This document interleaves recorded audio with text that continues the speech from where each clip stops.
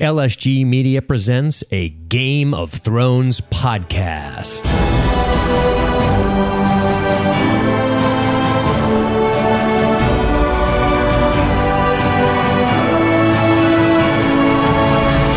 All right, ladies and gentlemen, we're back for the 7th season, 3rd episode, The Queen's Justice. I'm Dean.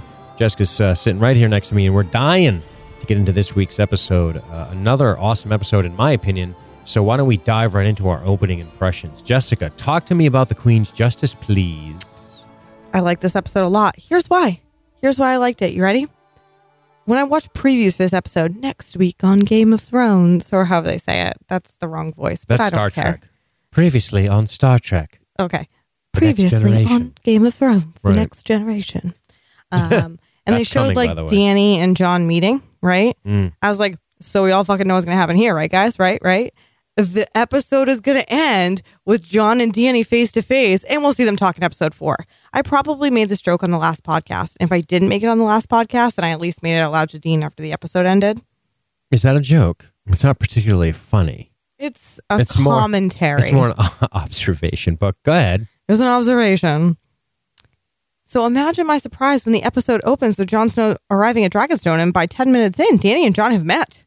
Holy shit. We're not fucking around. We mean business. We mean business. I like to see Davos and meet these people. I like to see Tyrion interact with everybody. Missandei, she was there. She's cool. She's a cool chick. She but, did well. You know, she's thinking about Grey Worm. She's got a lot of things going on. He did well. They both had solid eps Yeah, for their place in the fucking show. Yeah. You know, so that was pretty cool. I was very excited about that. And you know, other stuff happened in the episode, but I was real excited about the 2 minutes of Olenna Tyrell. That was what makes her my fucking favorite grandma of all time. Mm-hmm. And she has been since the moment I saw her on the show. Yeah. And she is a character who I've never wavered on, and I've always loved. When You the know, audience says, who's the one character Jessica always loves? Olenna Tyrell. She's one. Don't you know it? It's the you truth. know it. I have Did you never... waver on Jorah? Oh, yeah. I think I hated Jorah at the time. Wow. Early on, I think I hated him first before I came to love him. Just like Dany. We have the same turnaround to Jorah. So weird. Huh. Anyway, 100% Olenna Tyrell, maybe the only character in the show that is not a direwolf that I have always loved. Now Right. she's gone, One that actually can speak English, as it were. as it were. Everybody else, I guess Tyrion I've always loved too, but he was boring for a little bit. So just Olenna. I miss her already. Yeah. Yeah, she's been good. Pretty consistent all the way through. Is she your standout moment, or is the obvious the standout, the meeting? No. 100% that last scene is the standout moment of the episode for me. And rewatching it again, I feel the same way. Really? Yep, I fucking loved it. She's a powerful force. I love that woman. fuck you Is that what she said? that she gave to Jamie. Yeah. That's what she said with her words in her mind, in her looks, and how she was She like, called his son a cunt, which also, was I killed your fucking son. glorious. Not only did she call his son a cunt. Oh my God, we're already talking about the scene. We have to save it. She also was like, by the way, I killed him too. Sorry, bitch. Right. I'll drink my poison the way I would like to go out if I ever die. Poisoned wine. Wow. Cheers. That's I just want to go ahead and remove myself from any possible being a suspect should this ever happen, because I don't know. This is really weird now. How many people have I just said, if I die, that's how I want to die? Like, there's a million suspects at this point. I couldn't even be mad if I went out like her. I just hope, I don't know, I murder somebody first so I can talk about it. Not really. Just kidding. Anything you're down on? I don't know. I was pretty high on this episode as a whole. I thought it was really fun. I liked the way they did the battles, where they didn't show them with the voiceovers. I thought that was really creative. That was hit and miss for some listeners. Yeah, see, I liked it. Yep. We can't show every single battle all the time, and the show's just going to be battle. So I like that. I actually really liked Euron in this episode being a fucking wackadoo. He was entertaining. Who? Euron Greyjoy. Euron. Gotcha.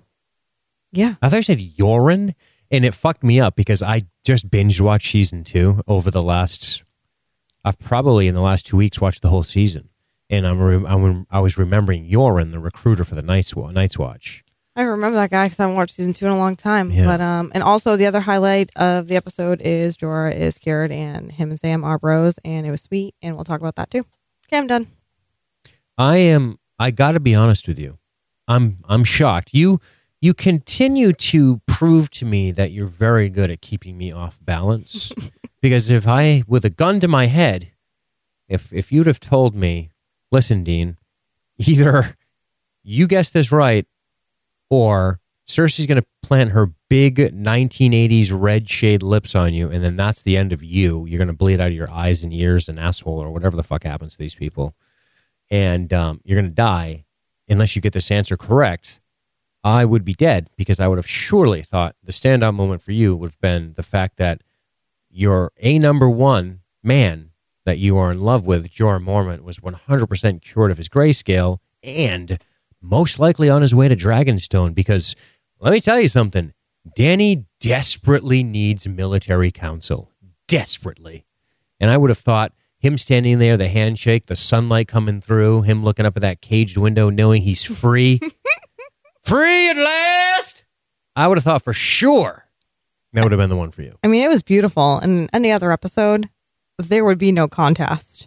But as I said earlier, there's only one person on the show I've never hated, and that is Olenna Tyrell. Powerful. And she was fucking fantastic. With Jorah standing in the sunlight like a picture I want painted on my wall. You're like, hey, Dean, I got a new tattoo. Listen, just hear me out. It's Jorah fucking Mormont looking at a cage window with sunlight coming through, shining onto his piss yellow tunic. If I was ever going to get a tattoo of a human face, it would for sure be Jorah. Anyway. Holy shit. Well, there's plenty to talk about this week. I am very excited that we got to see Jon Snow come face to face with Dany. I think this is your moment. This is what we've been waiting for seasons. We've seen where both of these characters have come, what they've been through, and where they are now. And this is something that Game of Thrones does very uniquely well, and that's putting these people through these incredible journeys with so many different things that have happened to both of them. Dany goes on and on about the things that happened to her.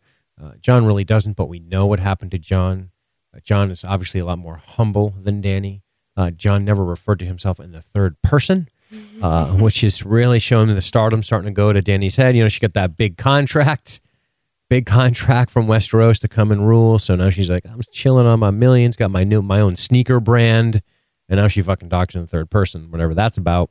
But I am excited. I am very excited to see where this goes, and I like seeing what's going on with the Lannisters. For me, a big highlight of this episode was the Lannisters outfoxing Dany and her people yet again. This is something that I am very happy the show has decided to give us. I like that a lot. I thought a lot of this was going to be watching them get smacked around a little bit, maybe a couple of good battle moments from Jaime, but overall, succumbing to Dany, Cersei gets killed. I don't really know what happens to Jaime, and then we turn our attention toward the Night King. It seems like we might be flipping that script, and I'm kind of okay with the fact that they might do this in reverse order. I don't know. It's interesting to think about, but I am high on this episode. I've enjoyed the season. I thought they've done a good job of showing us a lot of important things and executing on those things. So I liked it. I had mixed feelings about the battles. I know in season 2 they actually did this. The very battle that Jaime learned from, which is the battle at the Whispering Wood, was not shown either back in season 2, which was when Robb Stark outfoxes Jaime. Jaime gets very confident. Robb Stark outfoxes him and defeats him with the obviously. By the way, guess who made that battle possible? Fucking Walder Frey for letting him through on a promise that Jon, of course, will not fulfill, and then he'll get murdered. Robb, not Jon. So pretty cool that they did that in this battle as they did the other one. The Castlade Rock thing. It was cool to see Grey Worm in action. I like that we saw him fighting. And I was thinking a lot about Grey Worm today. And oh my God. I don't say that every day. And I thought, here is a guy who, despite having amazing martial prowess, I mean, this guy fought side by side with Barristan Selmy, a legendary knight. And he proved he was strong enough to survive when Barristan wasn't. Obviously, Barristan was fucking 60. But still, he survived that battle with the Sons of the Harpies, and he moved on. But what Grey Worm doesn't have is he doesn't have these large-scale tactics. He doesn't have that knowledge. He's more of a small unit fighting guy. Those are the kind of tactics he understands, how to deploy 7, 10, 15 guys, how to move the right way in those deployments. He doesn't strike me as somebody who knows a lot about massive scale strategic warfare. Now, obviously, those guys ranking up, forming their shield walls and all that shit was cool. I'm sure that was Grey Worm who came up with that, but he doesn't have the kind of experience that the knights and lords of Westeros have when it comes to this kind of warfare. And it was pretty cool to see him get outfoxed by Jaime Lannister. I thought that was cool. We saw some Grey Worm getting some love and respect in his martial prowess, and we saw Jaime getting some and using his strategy, his tactical mind, and employing strategy, which is cool. So a lot to talk about, a lot of cool shit going on. And we're going to do this like we always do, right, Jessica? We're going to go location by location with a quick look in on our boy Theon, Jesus Christ, Theon Greyjoy, or Reek, as he's known in certain circles. I can just real quick. Ready? Yes. Let's start right there. Theon is alive, pulled out of the water by Greyjoys. He says, they say Yara's dead. He says, no, she's kidnapped. Theon says, I couldn't save her. I tried. And they're like, you wouldn't be here if you tried. Mm-hmm. Theon is defeated. His PTSD continues. He needs a therapist. There are not good ones on the Iron Islands. We move on from Theon. Can I say one thing about that, though, before we move on? Sure. With the attack by Euron last week, some people were questioning or asking, it might have been one of our listeners, I think it might have been Annie, actually asking, does Theon know how to fight? I didn't catch that. And yes, he killed several Greyjoys, several of Euron's men. And I think that's pretty interesting. And this goes to show you, when you think about what those men said, if you had tried to rescue, you'd be dead too. That's saying something for Euron. Theon is a competent fighter. He knows how to fight. He killed multiple guys in that skirmish. And they know that he would not defeat Euron. They know he doesn't have what it takes. They must know he can fight a little bit, but that just goes to further the martial prowess, in my opinion, of Euron. That small little interaction, I think, highlights that a little bit more for me. That's what I took from it. Other than Theon endures. He's still around. He's still alive. Now where's he going to go? Is he going to go defeated, kicking rocks, chin down, eyes at the floor, back to Dany? He must, right? If those were Dany's Greyjoys, those weren't Euron's Greyjoys. They were Dany's Greyjoys. Correct. So he's going to end up back at I was going to say Stormborn, back at Dragonstone. Stormborn. So there you go. Yeah.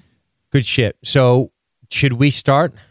Where do you want to start? I don't want to start at Dragonstone because Dragonstone leads into the battles and that leads into Olenna Tyrell. And I would like to do that. I like to end with Dragonstone into the battles. So I'd like to basically go through everything else first. So do you want to just start? In Old Town? Oh my God. Opening up with Jorah Mormont. We have to. All right. He's my boyfriend. I know he is, but not the highlight of the episode, which is, I got to be honest with you, I'm still a little bit shocked at that. Listen. I'm listening. Olenna Tyrell's a badass. It's true. Okay, let's talk about it. The Archmaester examines Jorah, tells him that the infection is no longer active. Yeah. Jorah is quippy here. He says, I assume it was the rest, the climate. He was so good, right? Funny. Trying to keep Sam protected. The Archmaester leaves. Jorah's like, well, essentially, how much trouble are you in? What the fuck is going on with you? And he's like, well, I'm Sam. We'll see. And that's when Jorah says, the only place for me is back with her. I owe my life, her and you. And he's like, well, your father saved me more than once. It's the least I can do. That's tentative and scared of everything. Sam, perhaps our paths will cross again. Such a poetic thing to say. And of course, Sam just says, I hope they do too. And that's when the big handshake moment comes, the chin quiver from Jorah, which is a great emotional moment for him. And then, of course, later Sam gets in trouble, which we'll get to. But take me through this. Anything? I guess there's not a lot going on here. There's not a lot to discuss other than to maybe wonder where Jorah's going to go. But what do you have to say about the scene? I just want to say that despite his scars, Jorah looks handsome as ever. Mm-hmm. And I don't want anyone to, think that I'm still looking great, looking real great. I love the moment with the Grand Maester where he's like, it's almost as if the wounds were debrided. And I don't know, he was talking serious medicine talk here. And Jorah's like, nope, just resting, which was cute, even though it was obvious Sam had helped him. let's talk briefly about the handshake moment, which is so wonderful. There's something about this man has grayscale. He knows that it is incredibly infectious, just basically by touch, and that is almost certain death. You know what I mean? Sure. And this moment where not him, he doesn't reach out to shake Sam's hand, but Sam reaches out to shake his, and what that means to Jorah, and knowing that Sam truly believes he's cured, and knowing that he can believe that it's actually the truth. I think this is the moment where he's like, "Oh my God, this is real," and it's very lovely, and the sun shining in, and Jorah looks great. Jorah's like, I haven't touched a woman in years, but you'll do. I did make a joke though about how he says he owes his life to Dany, and he wants to bang Dany, so maybe he'll go see her and like hook up with her. And he also owes his life to Sam, but he does not feel those same carnal feelings towards Sam. I feel Not yet. so. I just want to make no, stop, no. Sam is not going to be Jorah's boyfriend. Okay, not yet. They both have women. Okay, Sam Sam sorry has a to child tell of you, sorts. I had sex with Gilly. My God. So anyway, so Jorah's going to go back to Dany, and I think the timing of this is starting to take shape. I think we're starting to see the meta aspect of this storytelling, which is she desperately needs a military commander. Jorah is just that. He knows how to handle this kind of stuff. And Sam is the one who basically saved him, who has connections to Jon Snow. We're continuing to connect these people. Correct. I think that's a good call. I'm assuming Jon Snow doesn't give a shit about Jorah's crimes from however many years ago that was. I don't think Jon's really interested in doing that. I mean, he's pardoned how many White Walkers? How many wildlings? Night King, you're pardoned. Oh, cool. Just come. Great, I'll just come hang out here. Come put your fucking undead feetsies up on got any beer? Or? What do you drink? Oh, blood. Oh, that's weird. We don't have that. Ooh, Misho Pisho. I don't know if I'm saying that right. The chat says, I think the handshake is Sam's death now. Really? Damn. No, I don't think so. I think Sam's going to become a maester and survive this thing. Yeah, Dean was really high on how Sam was going to be wearing like maester garb and being all smart and shit. Right. I think taking over the job of Harry Potter guy. Yeah, I think so too. Somebody said, Elliot from Chicago in the chat said, I was 75% certain they'd make us watch 10 more minutes of descaling Jorah. Glad they didn't. I'm glad too. I think they showed us what they needed to. Oof. Debriding like a wound on a conscious creature, the thought of that is like, oh my God, like that is painful. Brutal. It's real bad. So I'm looking forward to seeing what kind of counsel Jorah can offer Dany. She's 100% going to need it. She does need it now. She needs it now. She's going to be so happy to see him. And like Daario is long gone. It means nothing, by the way. Worst favorite, always hated him, never didn't hate him. Lies. I think I always hated him. No, you did. You loved him at some points. I don't believe that. So now Jorah's got an in. He's got a chance. Like Dany doesn't have any suitors just trying to marry her. So she might as well hook up with Jorah. It's good that you're here to tell us about the importance of Jorah's place in Dany's heart versus honestly, what he brings to the table strategically speaking. I got to tell you that I think Jorah might be too good for Dany. He might be able to find a better woman. Wow. One that's not so You know what I love selfish. about you? How you just double down on this train of babble. I love it. That's why you're here. I love that you just double down on this nonsense. If people in the chat are not here to hear me talk about who I ship and the relationship knowledge of this show, they have to understand that matters just as much as the strategic battles, the deaths, the whatever else. That's all. That's it. Not the plots, character and the development, and the stories, and the subplots, and the layers, and the intrigue, and the. I mean, that's important, but shipping is all part of that. Okay, I'm not talking about Euron ships. All right. Although you want to talk about Euron ships? No, oh, okay. I'm not talking about that when I say shipping. Right. Well, I'm glad you doubled down on that, but you might be you're low on Dany. What's going on here? Confess. We'll get there. Okay. I thought she did pretty good this week for the most part, except for a couple of eye-rolling moments, which I've already talked about on social media. All right. Sorry. David Roll in the chat says, we do want actual nephew banging. So for those who ship Jon and Dany. Jon and Dany, yep. Yeah, you can't bang your auntie. House Stark Remembers also says that I was always on again, off again with Daario, and his name is House Stark Remembers, so he knows better than me, probably. Yeah. There you go. Whatever.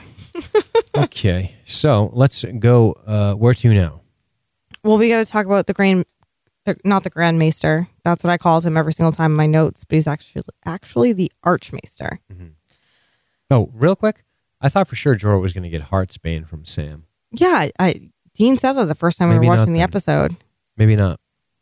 But I don't know if we're going to see Jorah appearing at Dragonstone or saying goodbye to Sam again. I think that was his goodbye to Sam. I think so too. I think he's gone. If he's saying goodbye to Sam again in the next episode, Sam, shake my hand again. It'll be like we watched this like recap of season 6, and they're like, John walks out like he's going to leave, and then like in the next episode he's still in the same place and never left. Like the bad editing that would be if in the next episode like Jorah's just hanging out with Sam and be like, oh, wait a second.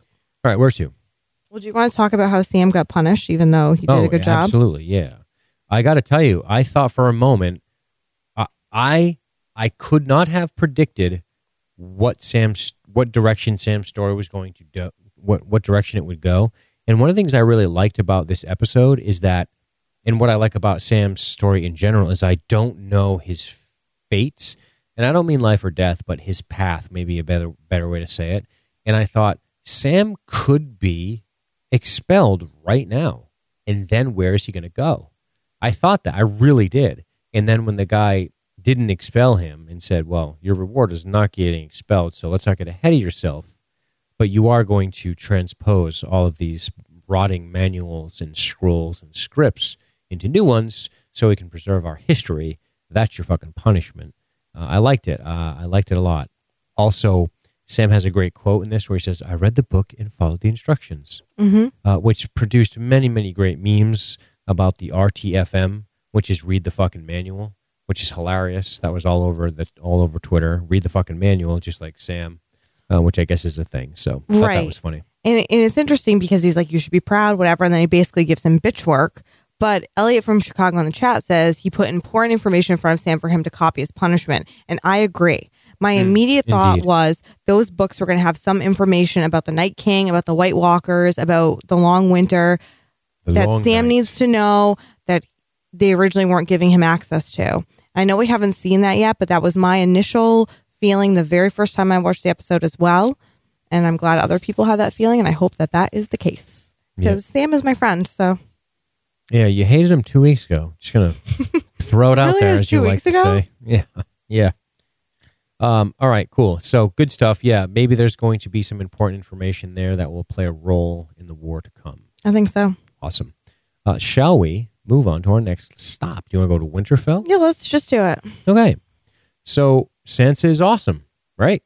She's being badass. She's just leading people, telling old men what to do. I'm into it. Mm-hmm. Proud of her. Is telling old men what to do something you yearn for in life? Old man, sweep that floor. No, but I like watching a young woman, be in charge of a bunch of old battle commanders who probably think that they're, such badasses. And she's like, no. They're pretty much badasses. Not compared to Sansa Stark. Okay. Bye. Okay. Are you comparing the accolades of Jon Royce to Sansa Stark? I just hope Jon Royce dies, honestly. That's the only thing that matters to me. That's only because he's in your Deadpool. Anyway. Well, anyway, she's walking around doing her thing. Now, I spotted something on the rewatch, and I pointed it out to you, and I think it's important to note. And I'm trying to go back in my head and remember what they were, but there's this moment where Sansa is talking to Jon Royce and that maester, I don't remember his name. They talk about, how long is the winter going to be? Sansa wants answers. They talk about food, how we're going to, if Winterfell has to feed the entire North, we need to figure out something about getting the grain here. And she's just making important strategic points. And I think it's good to note this. She also, the maester tells her, there's a copy of every Raven scroll here. Master Lewin made copies of all of them. And Littlefinger shoots that guy a look like, uh-oh. Littlefinger has that look like, did I leave porn on my laptop at home and open when I went to work today? Are they going to see what depraved shit I like at home? So I caught that. I might be reading into something. I don't think so. But I think it's something. I think it's something, and it's bad news for Littlefinger. Unfortunately, in my rewatch, I haven't gotten to Littlefinger's shit yet. I'm still in season 2 and watch him do that. I'm trying to remember all the treacherous fucking notes he might have said. Maybe the Ramsay Bolton stuff with the promising her and blah blah. But she knew that he told her. So I don't know. I can't really remember. Is there also a chance that maybe it wasn't like, oh shit, I'm gonna get caught? It was like there's information I might need in there that can help me. Is that possible? Yeah, maybe. I don't know. They're certainly going to know about Theon, as they're putting on the chat, because Master Lewin died under Theon's care. Oh, yeah. So that's possible. Interesting. I'm looking forward to it. I think it's going to come back, but I'm not sure. It's gonna. Mando Tori, he's just going digging. Info is his porn. Yeah, he's that's like, the valid point.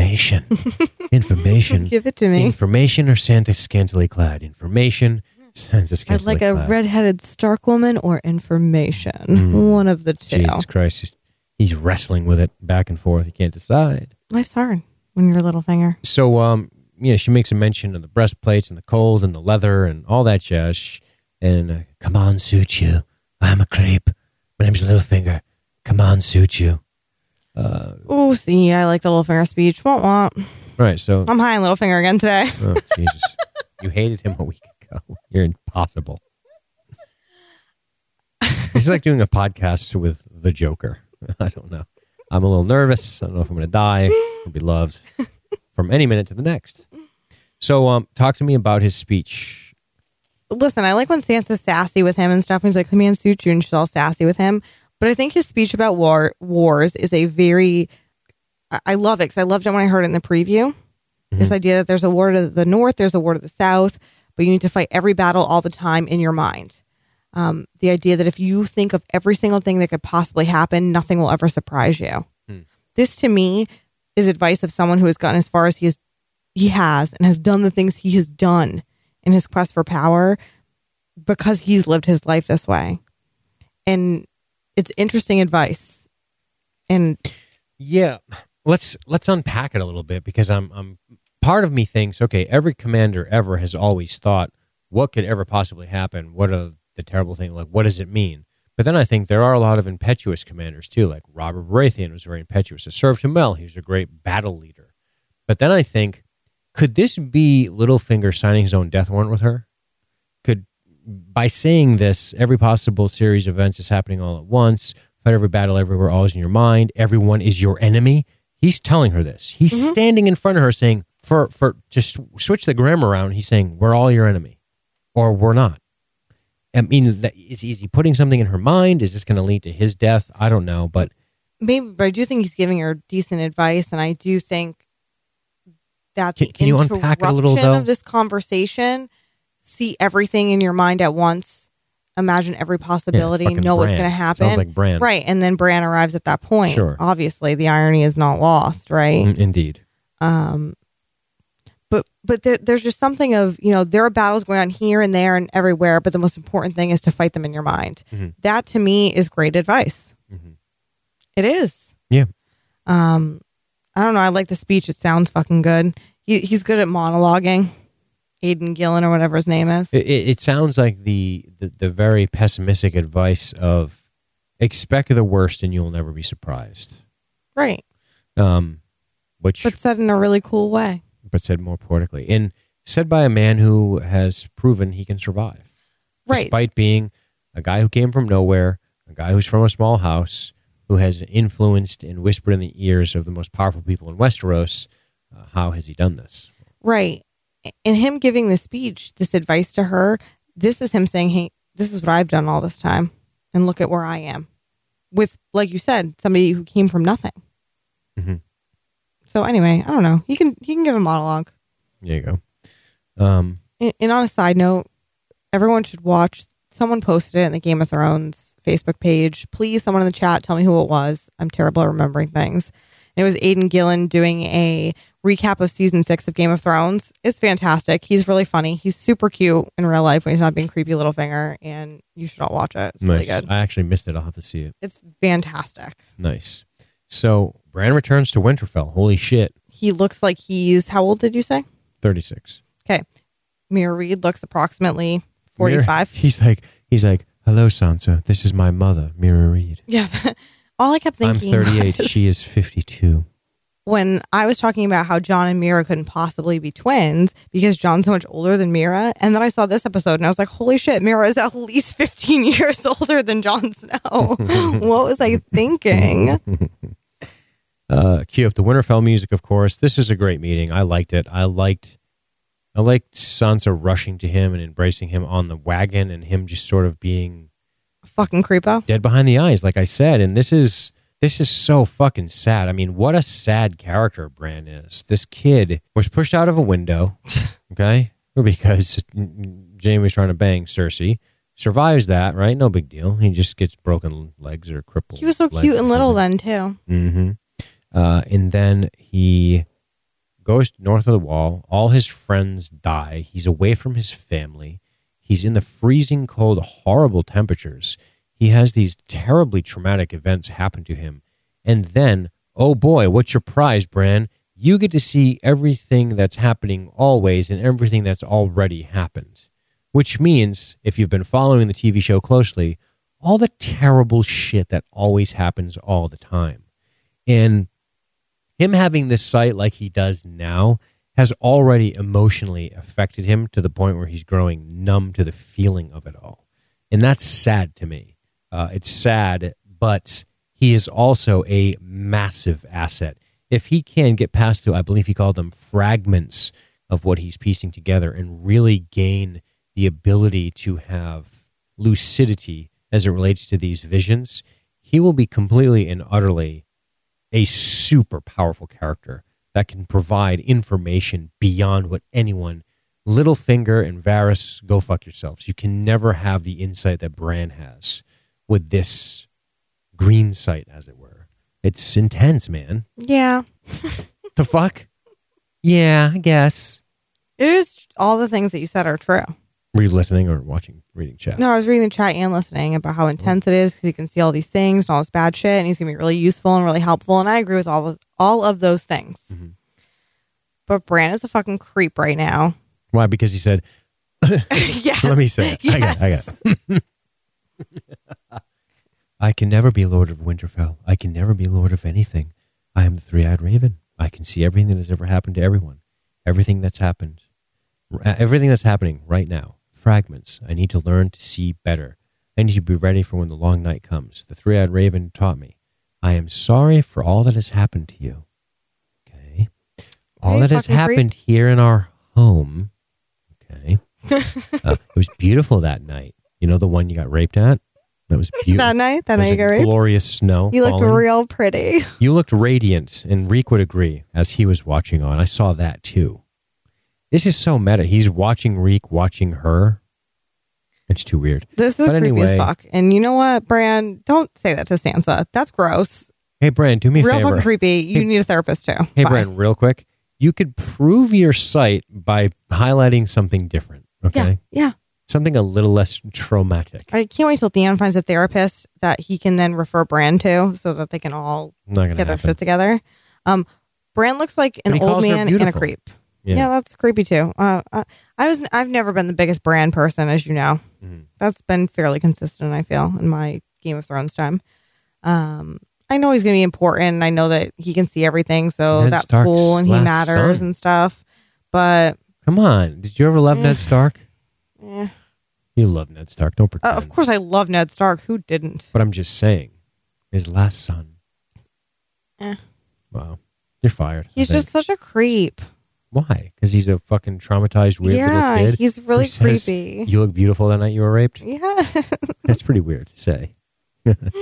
I can't. Like, I'm really creeped out about it. I'll be inside. You cool your jets out here, weirdo.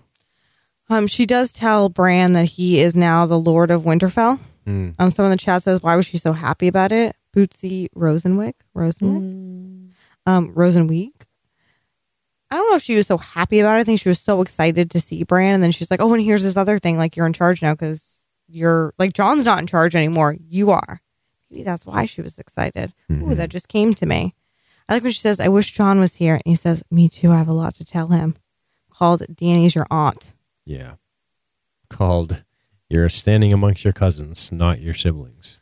I don't know. that it was weird. Sansa's reaction to telling him he was Lord of Winterfell was weird. Bran is weird. It's weird. The only thing I don't understand about this whole piece of knowledge is that he can't really substantiate it. There's nobody alive that can say, yes, that's true, other than a kid with crazy visions, unless by demonstrating he has intimate knowledge of other people, that it validates the claim. Well, he did. He said, Sansa, you look pretty when you got raped. But I'm talking about I'm talking about the other people. Like, are they gonna push him in a fucking little red wagon all the way to Dragonstone and be he'll like, tell Dany something about her life? Like, yes. I remember you were beautiful the night you were raped too. It's so weird. That seems to be my thing. Yes. Khal Drogo. Remember that? He looked real good. Right. I know you loved him later, but if Bran knows everything that's ever happened ever and everything that's going to happen, why can't he just be like... everything that has happened and everything that is happening. I don't think... But he doesn't know the future. I don't... They might get glimpses, but it's not that easy to say. I think they probably do. I think he probably did. Greenseer. Thread Raven was a Greenseer, a human among the last children of the forest, beyond the wall. Under the guise of Thread Raven, he appears in Bran Stark's visions, dreams. So that's obviously... what's his name there, who played him originally. But yeah, the green sight is something it's fucking magic. It's Game of Thrones magic. It is an ability to perceive the future, past, or contemporary but distant events and dreams. It was one of the talents of the Greenseers of the Children of the Forest. Some humans are also born with this ability. Bran Stark experienced a prophetic dream that his father was in the crypts of Winterfell when Eddard Stark was indeed executed at King's Landing. So he got a glimpse into that future. So yeah, there you go. Past, present, future. Glimpses, dreams, not necessarily handed to you in a manual of what's going to happen, but something that is useful. So he should start writing his dreams down just in case there's important information about the future. Dream diary. There you go. So I'll stay longer, he tells her. Yeah, and Sansa's like, you're a fucking creep. I've got to go. Yes. She's like, I'm going to go wash myself. Like, what the fuck? She's like, maybe I should hang out with Littlefinger, who is less creepy than you, Bran. Wow. At this point. Mm-hmm. At least Littlefinger's like, sorry, Sansa, about how I married you to that rapist. Also, the copies of whatever exists are irrelevant if Bran knows a bunch of shit about Littlefinger too. That's a valid point. Where to now? King's Landing, so that's the only place we have left before we move on to our Jon and Dany and battles. So goddamn, Cersei, man, Euron. I like Euron's fucking Super Bowl parade. It's fucking funny. I'm sorry. Super Bowl parade is just chilling, hanging out with his W. I could see them.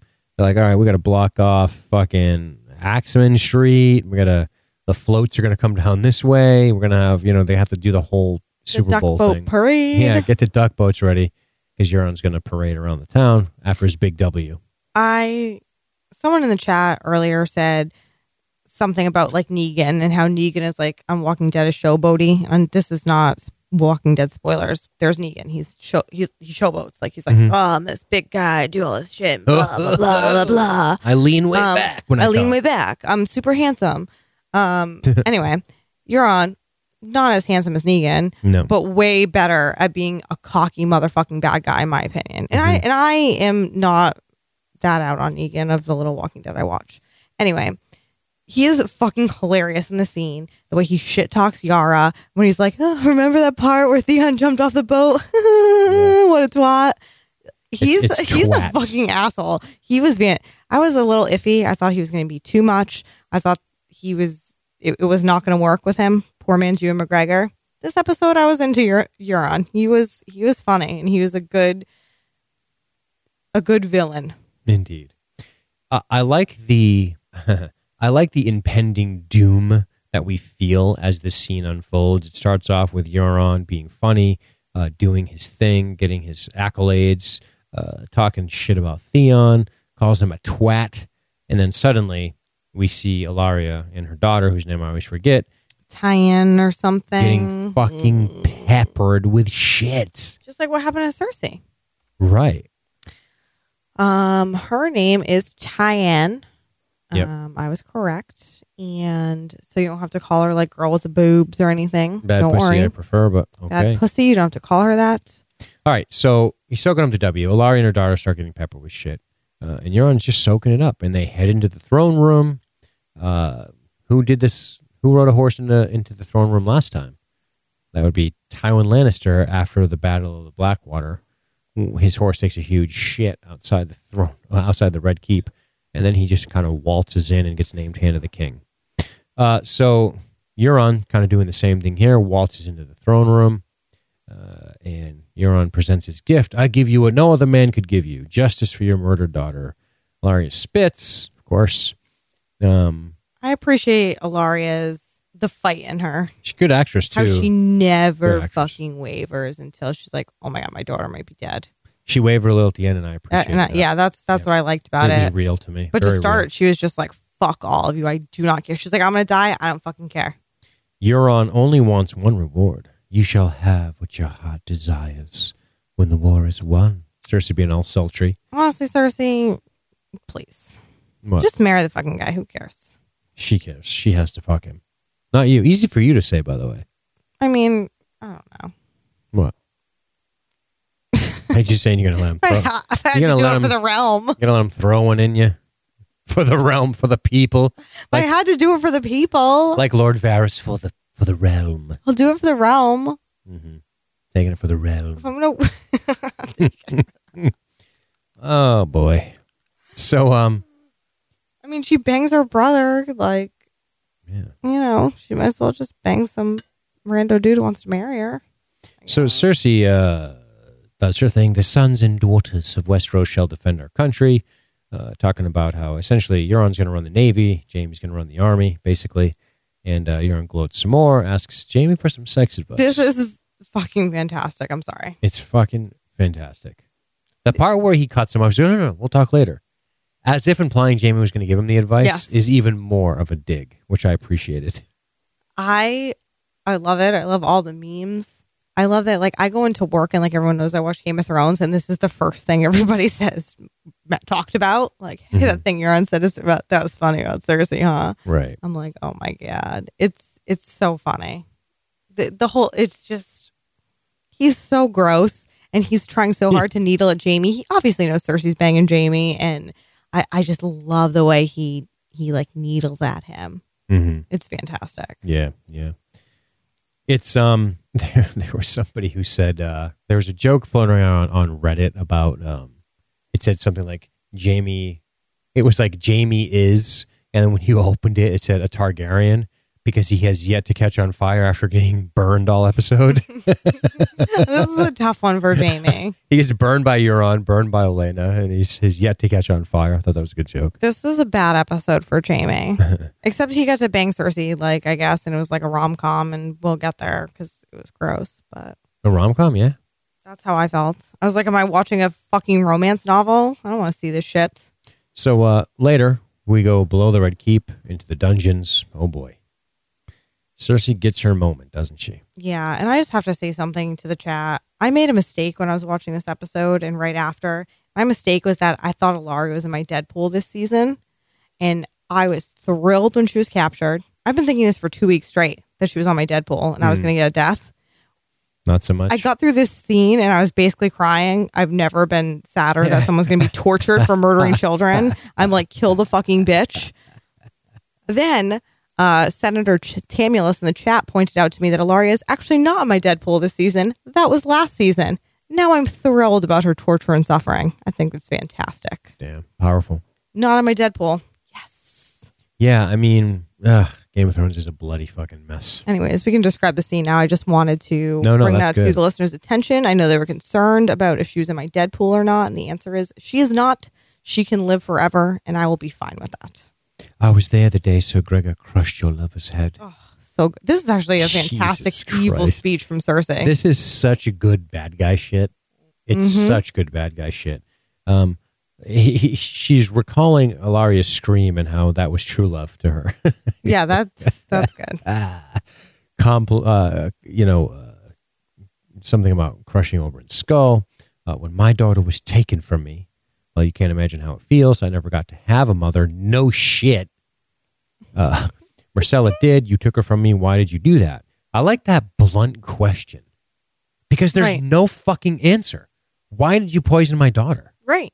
Why? You also murdered Tristan. Fucking gave him a pike in the face. Remember that shit on the boat? Through his mouth. The kid she was hanging out with, the daughter. Marcella was Oh yeah. Tristan was his name or something. But that's so fucked up because he was Dornish. Right. Oh my God. She wanted did that. some She wanted real her bad shit. I know. She wanted her fucking revenge. She loved Oberyn so much. Mm-hmm. And Oberyn would not, in my opinion, we've talked about this before. Nope. Would never approve any. Never. He What would was have been his disgusted. quote? We do not torture little girls in Dorne. He fucking said those are his words. He would have been so upset to see what Ilaria became after he died because that goes against everything he believes in, and he is a fantastic human being. R.I.P. Miss him every day. We do not torture little girls in Dorne. Heart. So anyway, that was I miss you, Oberyn. So Me too. why did you do that? I like that blunt question. And then she just says, it doesn't matter now. Cersei compliments the perfect Dornish beauty. I imagine she's your favorite. She is super cute, especially with her little, and she used to have super short hair, right? Mm-hmm. She's cuter with her hair longer. And I say this as someone who used to have short hair, and I get mad when people say that about me, but she is cuter with longer hair. Mm-hmm. She's really, really cute. Yeah. And then Ilaria tries to actually speak through the gag. And this is really good acting. I've always this woman was in Rome, which I've talked fondly about before. Her name is Indira Varma. I was just gonna say, what is her and name? she is fucking great in this horrific nightmare scene. I thought she just did a really good job here. Those moments where her resolve starts to wear away and she starts to try to speak through the gag is just the ultimate torture to me. Yeah, she loves her daughter. You chose to murder my daughter. Do you feel powerful now? Because Cersei's like, you must have felt powerful at the time. And she did that. Go back and watch that fucking arrogant face drink that antidote as Jaime watches Marcella die on the boat, right? She was a real asshole in that. It's so fucking brutal. This show is brutal. Fuck. She was very, very fresh. All right. So Cersei tells Ilaria, the thought of this lovely face cracking open like a duck egg, because she was like, oh, I was going to have Sir Gregor crush her head. Maybe not. And then she kisses Tyann, right? And at this point, there's this realization, and Tyann says, Mama, and this realization again of and everyone watching what happened. What this episode goes, thank God, because what the fuck's with that dumb lipstick? It looks so out of character, that bright that she was red. wearing it? I was like, what is she wearing? And I guess that this says something about me is like not being girly at all, because never for a second did I notice like, hey, Cersei's got some weird lipstick on. I was just like, hey, it's just Cersei. She's just being a bitch. I never once. This is why I don't wear makeup, because I didn't even notice she was wearing fucking so lipstick. Funny, right? I appreciate that you noticed it though. Qyburn is the cleverest man I know. They talk about death is assured. Qyburn's such a creep.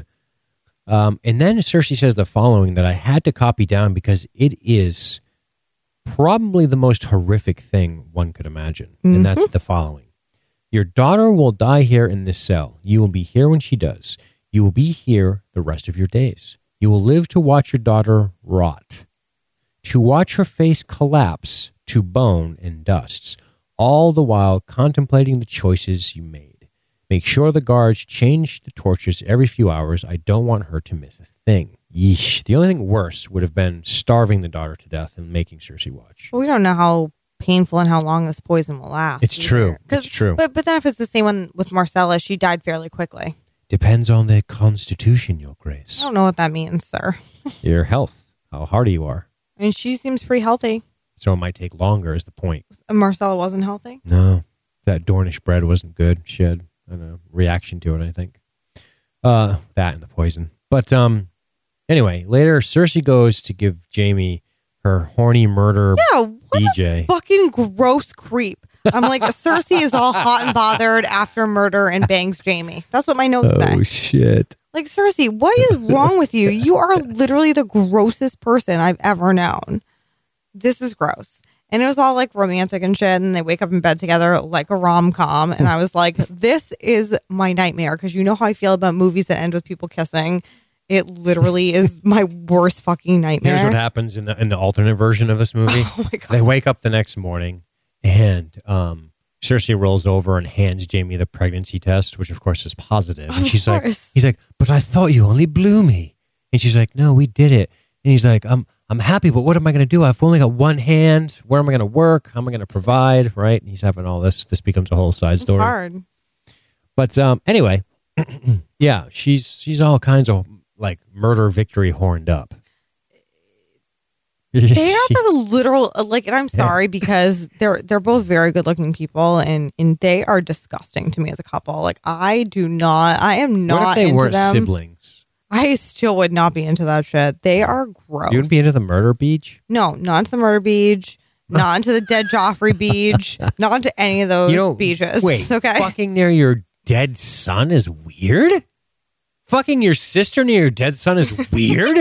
Well, God damn it. I don't want to be That's normal. wrong. I don't want to be right. Oh, boy. They're gross. This was gross. I was not into this. It was too romantic in the morning when they were waking up. I literally, like, my skin crawled. I was so grossed out by it. Yeah. And Cersei's like, I just don't care if everybody knows that we're banging. Jamie's like, I'm wearing my extra sexy black underclothes today and just relaxing here. And he tries to refuse her advance, probably because, you know. He's like, you just murdered fucking people. And also, Euron Greyjoy is going to put his finger in your butt. That is not a turn just on. a finger if you're lucky. So here's the deal. Think about, so we know, we think we know, we're using confirmation bias to assume we know what Cersei's thinking here. But let's pretend for a fucking second what Jamie's thinking. So Jamie knows what just happened with Euron. He knows where Cersei, he knows Cersei and Qyburn were just chilling in the dungeon at the Red Keep. With the Sand Snakes. With the Sand Snakes, her enemy. And then she runs in all rosy cheeked and just soaked. And Jamie's like, oh. Jamie's like, oh, Christ. No wonder he tries to refuse her. But then he does it anyway. Yeah. He's like, no, I haven't showered. Don't. Oh, well. Oh, my God. It is. Oh, well. They are. I can't. I'm sorry. There is nothing romantic or cute about their love story. It is so gross. I can't. Every time I think about them waking up in bed together with like the sun shining like a fucking rom-com, I want to die. It is so bad. Oh my God, my skin is crawling. I can't. They're gross. I can't wait until he murders her, hopefully this season. I literally can't wait. But our father will never approve. Neither will mine. Oh, it's the same one. Laugh track. There are so many fantastic incest jokes for this rom-com. Oh, boy. This would be a good show. We should make this happen. All right. What do you call it? I don't know. Brother, lover. Lover brother? Like a Lifetime Lover movie. brother. Like, no. Oh my God. It's like that Lifetime movie. There's literally a Lifetime movie called My Stepson, My Lover. This would legit be called My Brother, My Lover, Father to My Children. There you go. And nephews. What the fuck? Wow. So Rover. I like how I like the cult of Cersei here. She's like, you will all get this shitty crop cut. Yes, they all have the same hair. I was wondering, is it just that girl? But I'm like, no, there's a reason why that girl has the same haircut as Cersei. They're dressing sharp, though. Yeah, and the black and They're shit. dressing sharp. I'll give them that. Well, so she tells Cersei the visit from Braavos has arrived, and then we have this meeting with a man from Braavos. Well, yeah. This was the only part. This was the worst part of the episode for me. Bored. It was important, though. Don't care. Banks. Okay. Ugh, sounds awful. All right, I'm going to talk about it. So right. Give me a second here. So I'll talk to myself while you sit there. All right. Read chat or something. I don't know what you're going to do. Yeah, I'm probably going to read the chat. But this is important in that the Iron Bank, it's important that we haven't forgotten about this. That was discussed so long ago. The last king or queen that met with the Iron Bank didn't live. They died. That would be Stannis. And I think it's important to note that this big victory over the Tyrells at Highgarden is going to be how they pay their fucking debts, because otherwise they're screwed. And I don't know if we're hinting at, okay, Braavos will get rid of you if you're not careful. But I like this stuff. I like this back and forth with Cersei. I like her showing that she's confident. The Iron Bank wants its gold back. He's concerned at the expense of war. Your wealthiest allies, the Tyrells, are now enemies. Well, don't worry, buddy, because we're about to sack their ass and take their money. The Ironback likes to back winners, obviously. They talk Euron, they're an ROC, and his concerns are the dragons. Cersei tells him they're not as involved as you think. They discuss Dany, something about the Iron Bank investing in the slave trade, which I didn't quite understand. I don't know much about the Iron Bank's interest in the slave trade in Essos, but it does come up. And then I think Cersei's best line here is, how do bankers fare with revolutionaries? It's a fair point. The man smiles and says, your father's daughter indeed. But don't worry, Mr. Iron Bank Man, you're going to get your money paid back from the coffers at the Tyrell army or not. I don't know what's going to happen with that, but this lingering massive iron bank, which is stronger than, and I quote from, I believe, the Ice and Fire Wikipedia, stronger than all houses combined, is not to be ignored. So, there you have it. Shall we continue? There we have it. You have nothing to say about that, honestly? The bank wants their money. Okay. Moving Cersei along. wants a loan. She should call Sally Mae. They could probably help her, and then she'll be in debt for the rest of her life like me. Okay. I hear they're terrible. All right, so let's move along. All we have left is the Dragonstone into the battle situation, correct? Let's do it. All right, let's kick this baby off. Holy shit, they're actually starting the episode with Jon Snow arriving at Dragonstone. What is this world? Yeah, that was Where's awesome. my cliffhanger for 7 episodes like other shows would do? I'm confused. Not talking about any shows in particular, The Walking Dead, but lots of shows. Awesome. This is so good. This was I didn't expect them to go right into it, and I'm very pleased that they did. Beach meeting. By the way, what's with the Dothraki with their brandished Khopesh blades? I don't understand what that means. Goofballs. That's the sword they have. That's what it's called? Khopesh. How do you know? Because I just know. You asked me this last time. I don't know what a ballista is. I don't know what a Khopesh is. I already forgot about the ballista. Oh, well, there you have it. And I'm like, hey, guys, chill. For sure, chill. Or I'm going to drown you in this ocean that you're so afraid of. But nice smile from Jon when he sees Tyrion. That's His awesome. bro. I love this. I love this meeting. Tyrion. They're cute together the whole time. Tyrion, of course. So Davos, the Onion Knight. He knows who he is because, of course, Tyrion is very well read. Missandei asks for the weapons. So that was interesting. And then She ain't fucking around. some jerk off gives Jon the Manson lamps, the psycho peepers, trying to intimidate him. He's just staring at him. Who was it? Is that Dothraki One of the Dothraki guys. Yeah. That they don't even have to try to do that. That's just their normal look. They have resting bitch face. They have resting bitch face like you've never seen. Well, Jon will chop his head off, and I hope he does for his insolent behavior. I mean, I think the Dothraki are probably going to help him, so he probably shouldn't. All right. Just saying. Hey, by the way, Dothraki are going to love fighting in the cold. Like, it's going to be their favorite thing to do. They're going to have to put a shirt on, which would be weird. They're not used to that. It's like when Indianapolis would play in New England. It was my favorite thing in the world. It's like a freeze, bitch. Sure, we're like when they're like, hey, the Super Bowl is going to be in New York, and people were like, no. cold. No, Yeah, it's it's so true. cold. All right, so some jerk off gives Jon the Manson lamps, and then Davos starts talking to Missandei about palm trees and fucking butterflies. This guy. Just being all sweet and stuff. Missandei's like, yeah, fuck you. And she smiles. She was courtly She's here. thinking about Grey Worm. She's got other things on her mind. She does, and I feel bad for her. Her 'cause lover's at war. Her lover is at war. Her lover's at war. It's a sad world we live in. She misses old Colonel Angus. Oh my God. Well, bam! Come on. There was a layup. You bounced past it to me in the paint. What do you want me to do? Huh? Not take that shot? All right, so this place has changed, Davos tells Jon. I love that. It lacks all the fucking bizarro trinkets and weirdo red magic from Melisandre. Oh my They God. cleaned out all her fucking incense and shit and weird skull trophies that she probably has and leech pits. Ew. She's a Yeah, weirdo. leech pits. That's She's a weirdo. Tyrion makes a joke about Sansa missing Tyrion. He calls her smarter than she lets on. Jon makes a joke about her letting on now, Which was funny. really appreciated. I laughed out loud.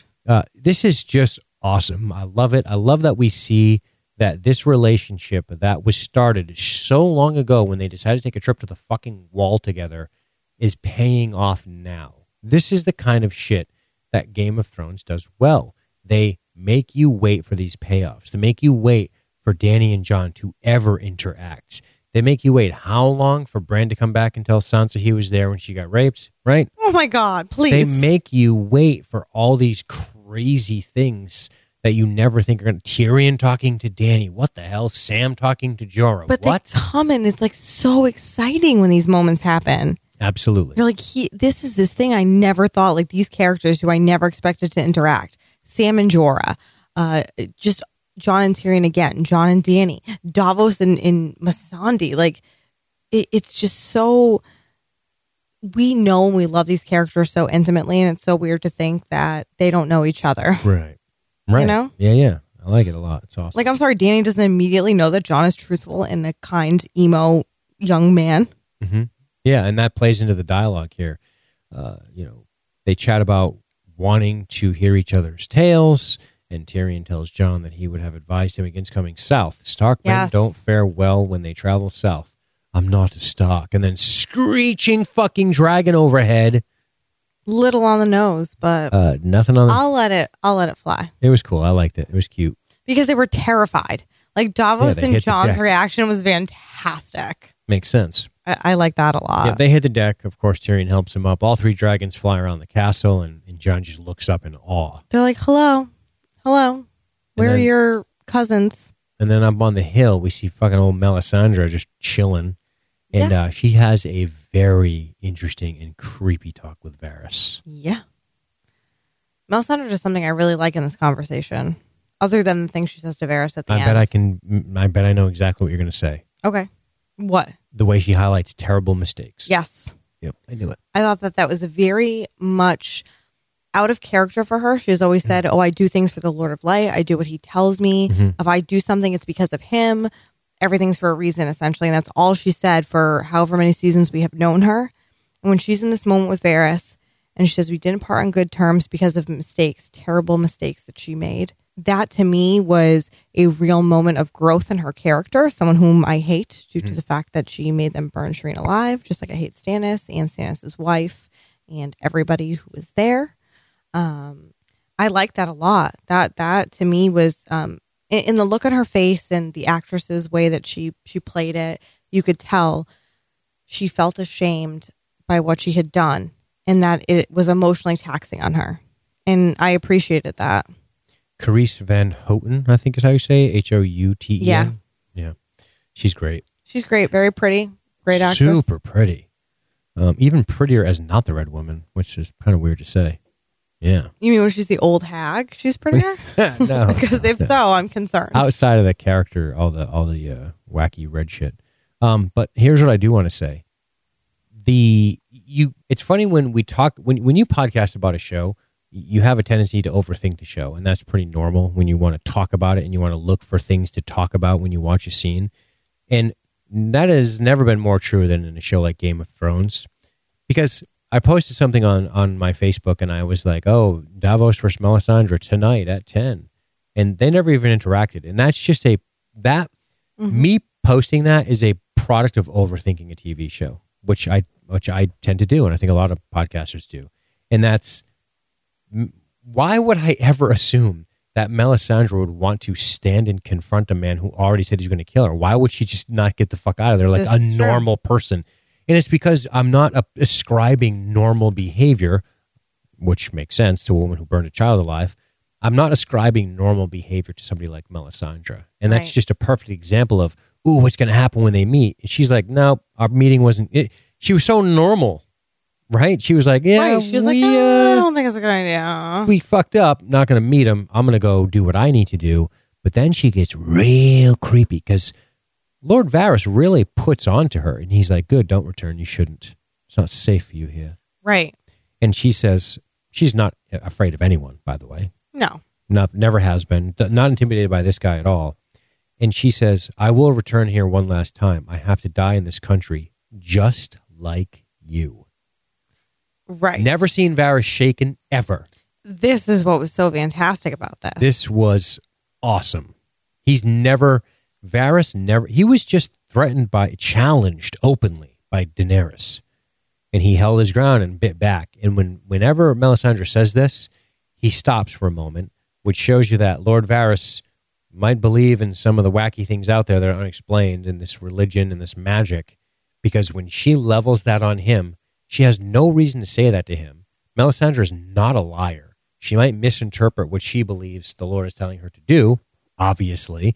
That might lead to terrible things, crimes, obviously. And she's a fucking horrible murderer of children, or a child at least, obviously. But she doesn't strike me as somebody who's fond of lying. Right. And people in the chat are saying how the other red woman, Kinvara, or whatever her name was, Kinvara, also kind of unsettled Varys, and I think it's That's something right. about this That's right. religion, Right about and that. there's something in this religion in what they believe that he believes in. But this specific quote, I have to die in this strange country, just like you. This means something to Varys. He knows this. This isn't like new knowledge she's imparting on him.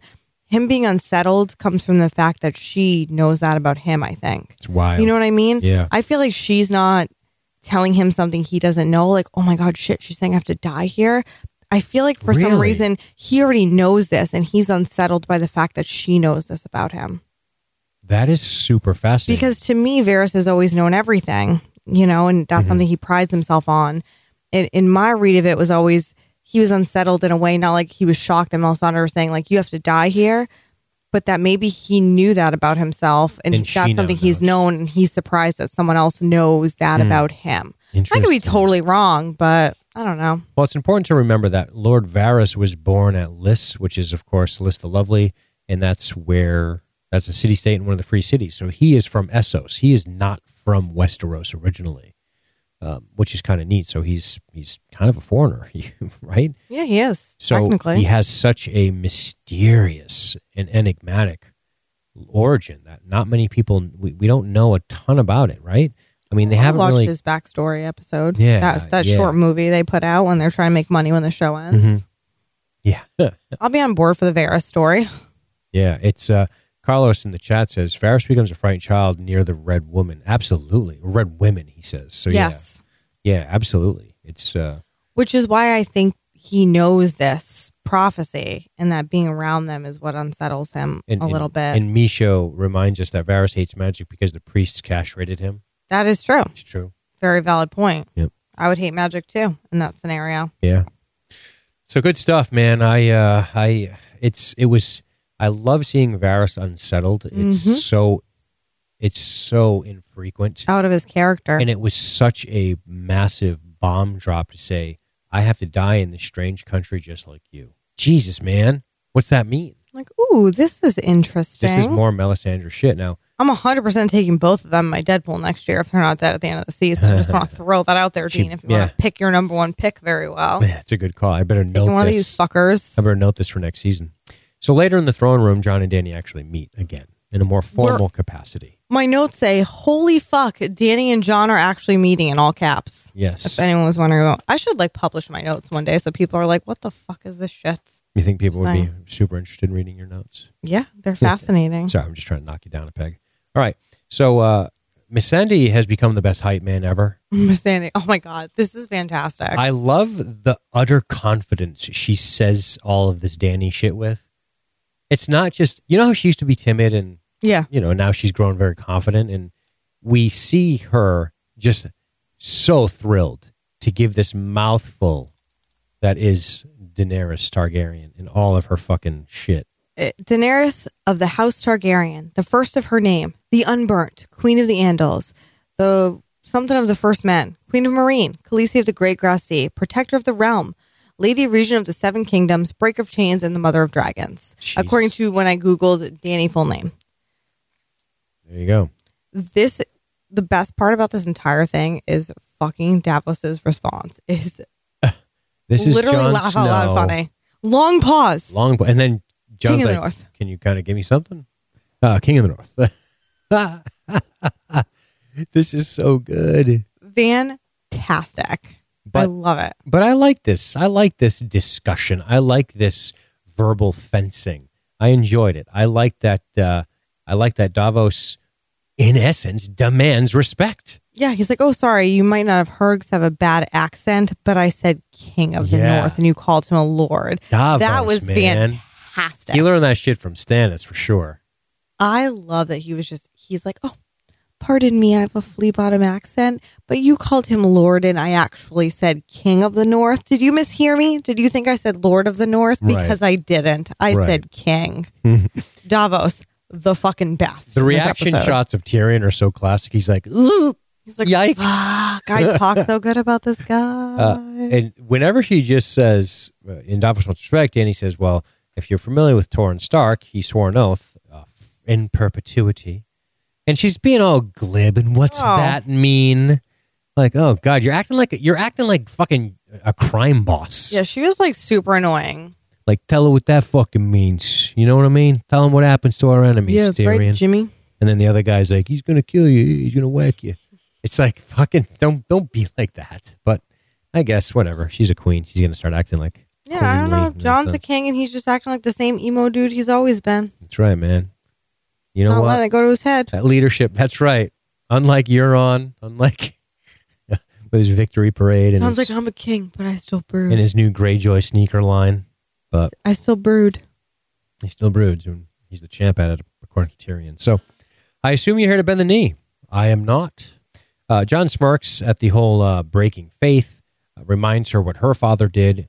She jumps in. Here's something Dany actually does that I appreciate. She jumps in and does refer to her father as evil, and then asks John's forgiveness. That's an olive branch here. Yes, 100%. Don't judge a daughter by the sins of their father, right? Which I looked at you and I said, then don't. I said it before. I said, then what the fuck does this oath matter if he didn't make it? Exactly. And then that's exactly what happens here. That was me self-congratulating myself. Oh, Dean, you're so smart. I was filleting myself. Oh, my God. Don't judge a daughter by the sins of her father. Goes on about their alliances of old. Dany says she's the last Targaryen. Yeah, okay. Together, Surprise. together we will wait till they meet Bran Stark, Dany.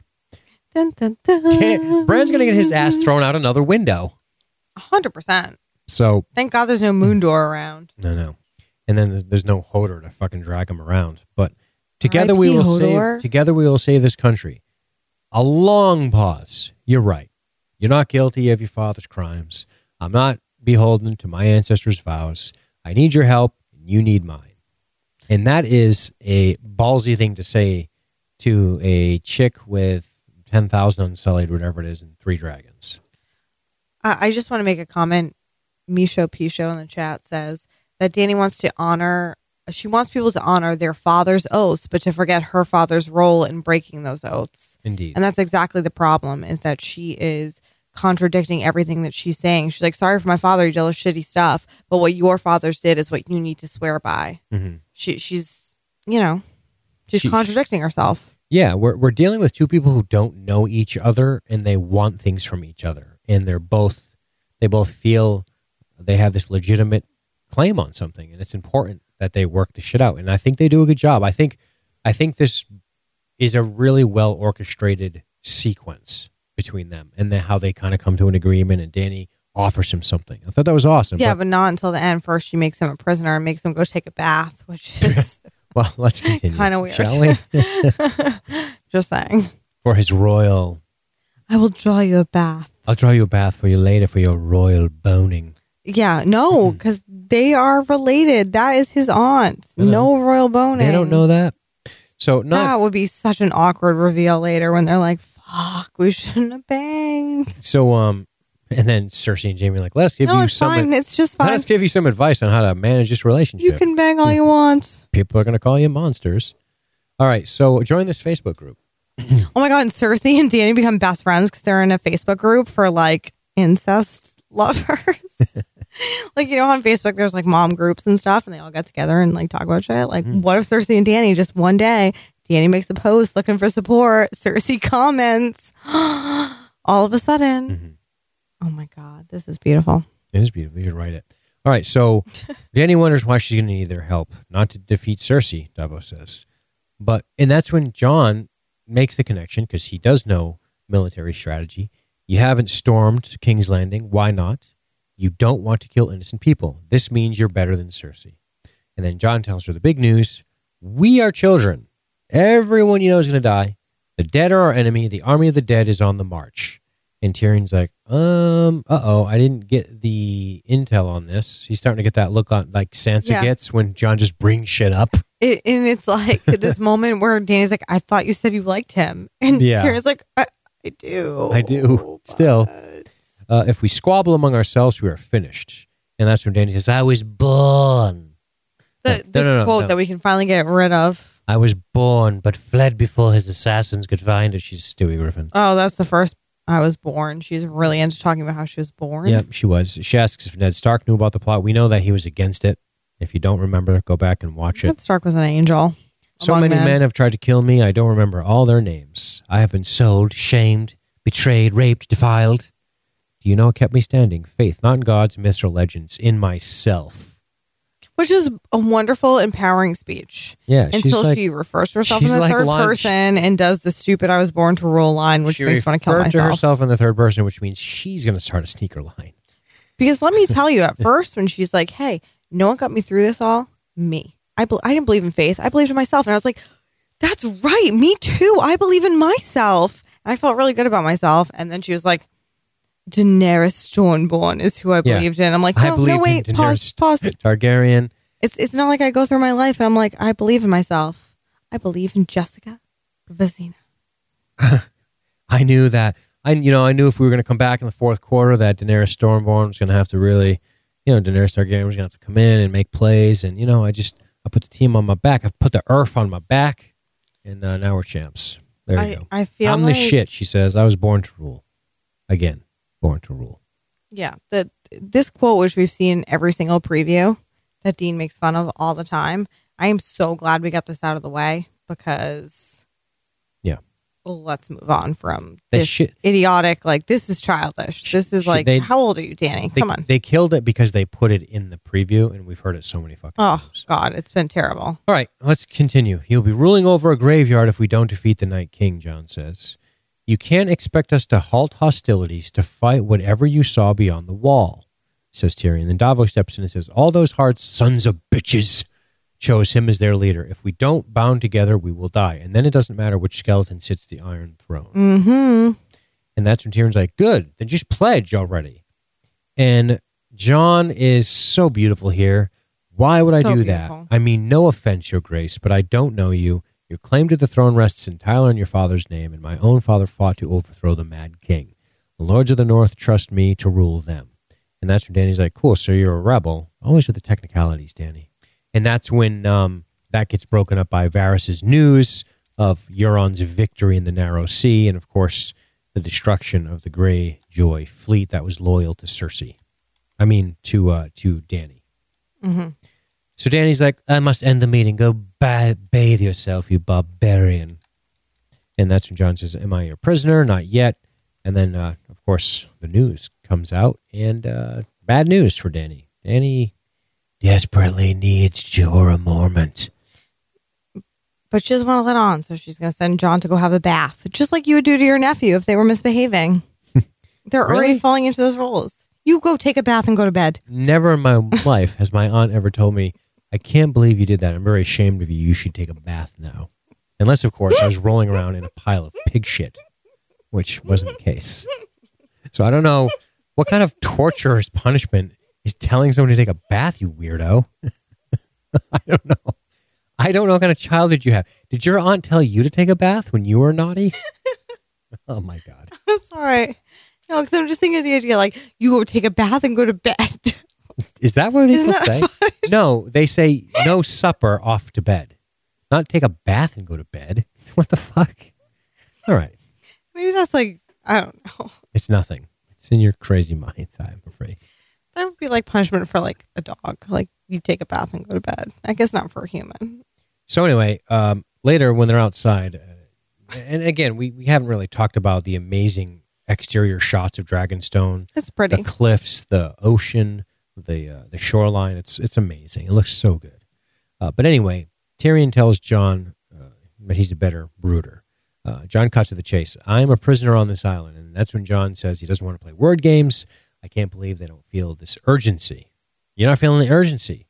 And Tyrion's like, but I believe you. And that's when Jon refers to, remember when you called them gumpkins and snarks. And that's when he says, I trust the eyes of an honest man more than what everyone knows. So Tyrion, I believe Tyrion does trust Jon. But, I agree. But Tyrion's trust in Jon is not going to be enough to convince Dany. I agree. It's just not going to be. Give her something. Give her something, give her some kind of proof. How is he going to do that? Because until you do, it's going to be hard. Too bad they didn't have, cell phones and they could take a selfie with the Night King and then she would know. It's true. Or even a Polaroid camera from a distance. Do you think the Night King takes a selfie with his arms crossed? I think he probably does. No, I think he holds them Chin. out like this. Oh, that's true. Come at me, Snow. I think he just come at me, Snow, every time he takes the selfie. All right.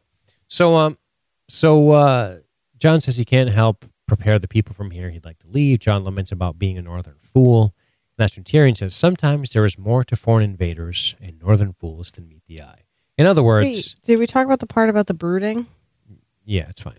We went past that a while ago. So let me talk about this. So sometimes there's more to foreign invaders and northern fools than meets the eye. And that's important because Tyrion's saying, there's more to you than meets the eye. There's more to her than meets the eye. Let's continue this discussion. Let's continue to figure something out. Dany protects people from monsters. He urges Jon to ask those who are with her. He's essentially saying, ask, go ahead. He convinced these people she convinced them to come here, of all places, right? And Tyrion says she will not fight a war based on the word of a man she doesn't know after one meeting. Which is reasonable. And it is. It's ultimately reasonable. When I tease Dany in these scenes, I want to make it clear what Jon is asking her and what her reservations are 100% reasonable. And Tyrion says, it's not reasonable to ask her to do this. Do you have anything reasonable to ask her? Hard cut to the Dragonglass discussion between Tyrion and Dany after Tyrion prompts Jon to say, this is what we should try to do. And he's like, listen, it's a potential ally. We don't need it. It doesn't matter. It's irrelevant, right? It's an ally you could win in a resource you don't care about and didn't even know was here. Give him something. Right. Help. Show something. Make a connection here. And I think this is good that Tyrion brokered this agreement. Tyrion's military ideas have not been sound, but his counsel as it relates to matters of court has been sound. And that's what Tyrion's strengths are. Great shit. There's so much here. There's so much good stuff here. And that's what I just really appreciated this discussion between these two. I agree. And I love this thing that we go back to of children are not their fathers, which Tyrion relates to, Dany relates to, Jon relates to. Sure. Little does he know his father's not Ned Stark. But anyway, this bond between them all, how they're trying to do better than, you know what I mean? Mm-hmm. I'm glad you brought up that thematic piece that exists in this episode, because if the prophecy, if Rhaegar Targaryen is his dad, which I think we're going to go ahead and just say Rhaegar Targaryen is his dad. They told us that, basically. And this goes back to something, and I think John Margin posted this in Facebook. Rhaegar Targaryen was good at killing, but didn't like it. He liked to sing. Yes. And John's about to say, I don't like what I'm good at. What if in one episode we see Jon just like singing in the shower while he's taking the tub that Dany drew for him? Are we going to then know for sure? I've tasted the Danish man's wife. No, he wouldn't sing that song. He would never sing that song. He'll sing the Wildling song that he sings. There you go. Egrets. There you go. Whatever weird shit they sing to their creepy little barbarian that one kids. He sang like in real life, Kit Harington, the Wildling song. People in the chat know what I'm talking about. All right. So, perhaps we should all examine what we think we know. Dany and Jon have this really close one-on-one talk here. You've been talking to Tyrion. He is my hand. Well, we all enjoy what we are good at. And that's when Jon, of course, says, I don't. Yeah, because Tyrion talks a lot. We all enjoy what we're good at. Ain't that the truth? Say the two podcasters. Dany kind of lets this go and tells Jon she will not let Cersei stay on the Iron Throne or the kingdoms that belong to that throne stay in this position. So I think she's saying, if we work this out, we got to get this back under Iron Throne. No more kings in the north. Right. This is... You're warden of the north. That's what she's saying. She's saying, I still want to sit on the Iron Throne, and I still believe that the kingdoms that currently belong to it belong to it. And Jon says, I never said I disagreed with that. Correct. All Jon cares about is fighting this battle against the Night King, and he knows that's the most important thing. So how can he give power to Cersei? I'm sorry, Jesus Christ, Dany. I've been doing it too. How can he give over to her when he knows there's something more important? He can't. He has to wait. But I do feel like if they won the war with the Night King and Cersei was dethroned or whatever and dead and whatever, and Dany was like, hey, I'm going to rule now. And she was going to be a good ruler, that Jon would be like, that's cool. I'm going to go sing. I'm going to be in an emo grunge band. I'm going to sing a lot of, really sad Cure cover songs, like Everything on Blood Flowers. And that's what I'm going to do. There you go. All right. So he says something along the lines of, she tells him, I'm going to allow you to mine. I'm actually going to provide people to mine it for you. That's huge. Jon says, thank you. Do you believe me? You better get off to work, Jon Snow. Because she's like, no, bitch, bye. And remember, your bath's at 6. So after you, Now people are going to... when you're dirty in the mines. This is going to be like How much obsidian did you mine today? Oh, only 3 wheelbarrows full. Off to bed, but go to a bath first. Young man, you're in big trouble. We can only make 3 swords with now that. This is going to be like when I talked about making water, and for the next however many years of my life, people are going to make jokes about baths as punishments before bed. There you go. This Okay. is embarrassing. So let us presume to continue here. All right. So later, Danny... The war room. To the war room. She's talking strategy. We need to find Euron Greyjoy's fleet and sink it, obviously. She's like, I will just take my dragons. Bye. And they're like, whoa. You are trying to make yourself queen. You're just going to fly around your dragons and kill a bunch of bros? Because that's not going to work. Tyrion's like, you'd be flying around the open seas for God knows how long, or for who knows how long. Yeah. What can anyone do to them? Cersei wonders about her dragons. Again, this hubris is going to haunt her if she's not careful. The talk is cut against the sacking of Casterly Rock. With the fantastic Tyrion voiceover. This is awesome. No one has ever taken the rock. They will see us coming. They will be ready. Give me 10 good men and I'll impregnate the bitch. Right? Holla at Bronn. Yeah, Bronn, what's up? He's Yeah, going to be in the next Bronn. episode, too. Spoiler alert, I saw him on scenes for the next episode. On Jaime's team. Sorry, Tyrion. And I'm a Deadpool. So, I just watched the episode with that quote, actually, which was cool. That's so funny, too, because So random. people were saying online, and I can't remember that stuff, but then Dean was like, no, I literally just watched it, and he says this great quote. Yeah, and it's cool. There it was. I didn't remember the Ned Stark Arya thing, but I did remember this one. So, Grey Worm's getting some work done, man. He's fucking kicking ass, killing Lannister troops, but he's outfoxed by Jaime Lannister's leadership. He's like, wait a second, there should be more. He's like, bros, hold on. Quit killing these guys, bros. There should be more. Where are all the men? Any more men? Great shot of their fleet just being fucking destroyed. By the way, the Greyjoys. you're fucked. So here's what happens. This is cut against the walkthrough, the High Garden Victory Walk, which was an awesome follow cam on Jaime.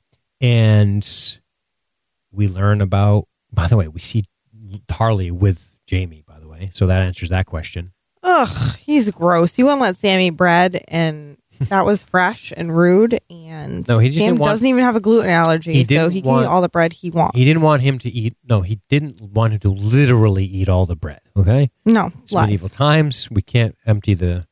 All Sam cupboards. wanted, he was at his restaurant, and there was the bread for the table, and there was one piece left, and Sam wanted to eat it.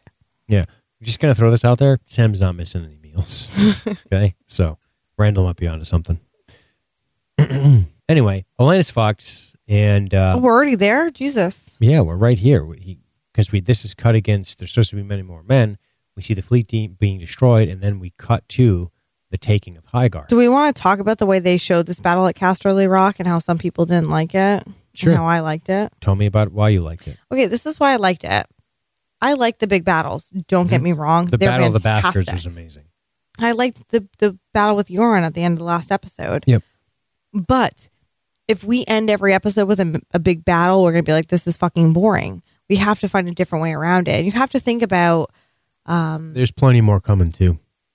Right, Ones exactly. they've saved their budgeting money for. Exactly. And we know, because we've seen, like, the Starks had a great victory. We didn't see it. The Whispering fucking Willows, or whatever the hell it's called.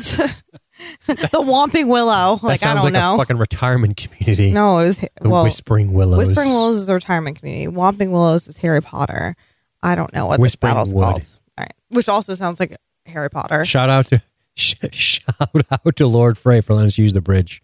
Sorry. Thanks, Lord Frey. You're dead now. Fuck you. Anyway.